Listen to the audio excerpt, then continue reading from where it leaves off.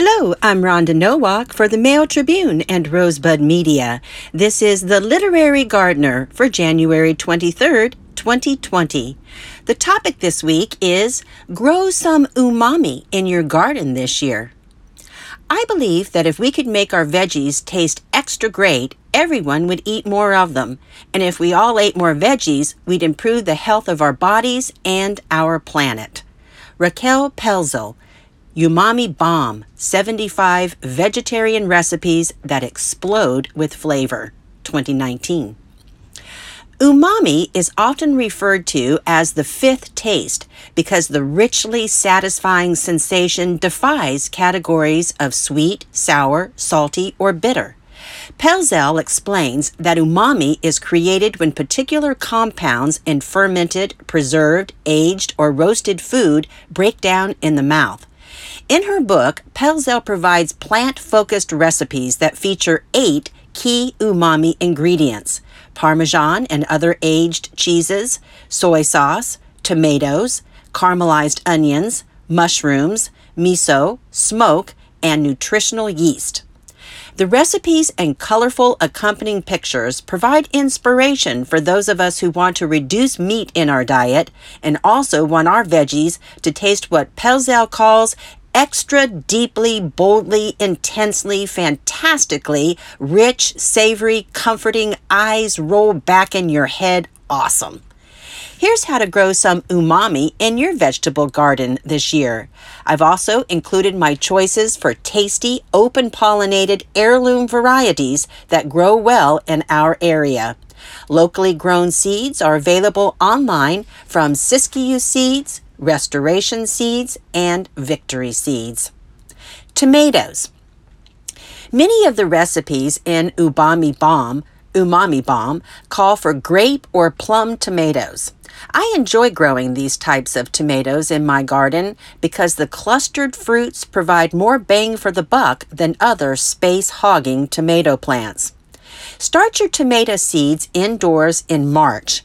Then you can transplant starts in late April to mid-May. Try planting a couple of indeterminate tomato plants in containers, then bring them into a greenhouse or sunroom in October for continued harvests.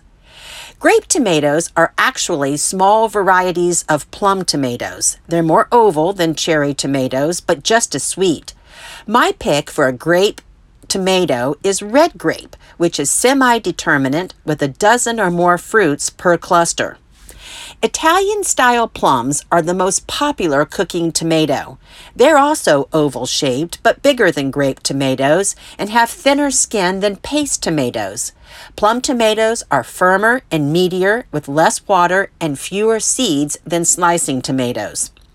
I have 3 favorite plum tomatoes: Roma VF, which is 3 inches, bright red and semi-determinate; Black Plum Roma, 2 inches, mahogany in color and indeterminate; and Impulse, 2 inches, red-orange in color and indeterminate. This one's also good for cooler gardens.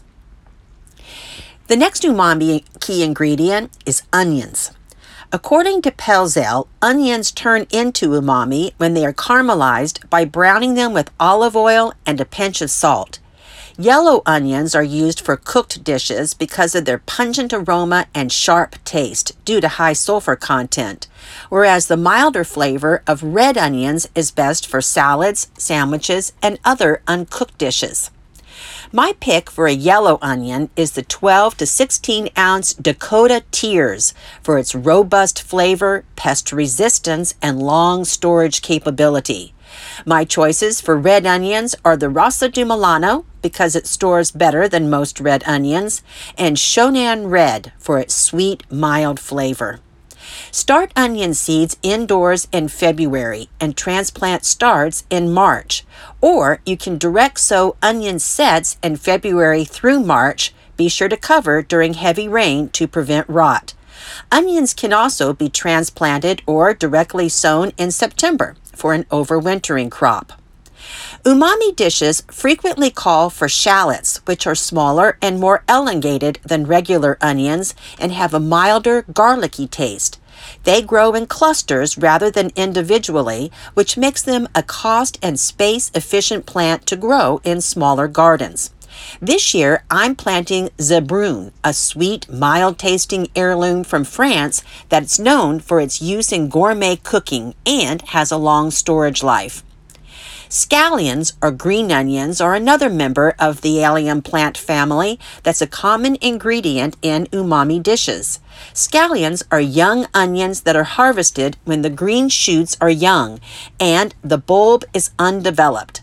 I particularly like to grow bunching onions, which are varieties of scallions that do not form bulbs. Thus, there's more taste in the greenery. Try evergreen hardy, heshiko, or red Welch. Direct sow scallions beginning in April and continue succession plantings until mid-July.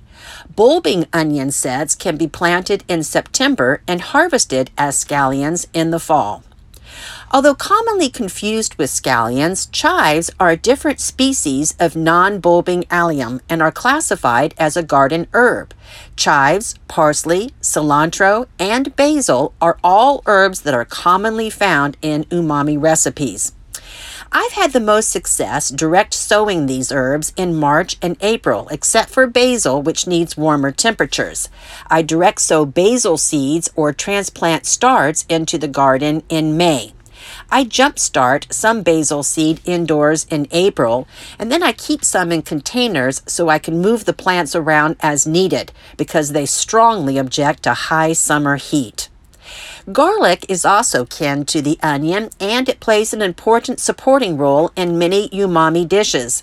However, garlic takes 9 months to mature, so I usually opt for purchasing garlic rather than growing my own.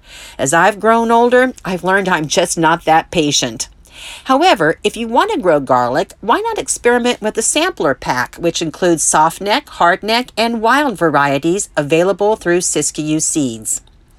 Mushrooms. Fungi is cultivated outside of the vegetable bed or indoors, so I discuss this important umami ingredient separately in this week's blog.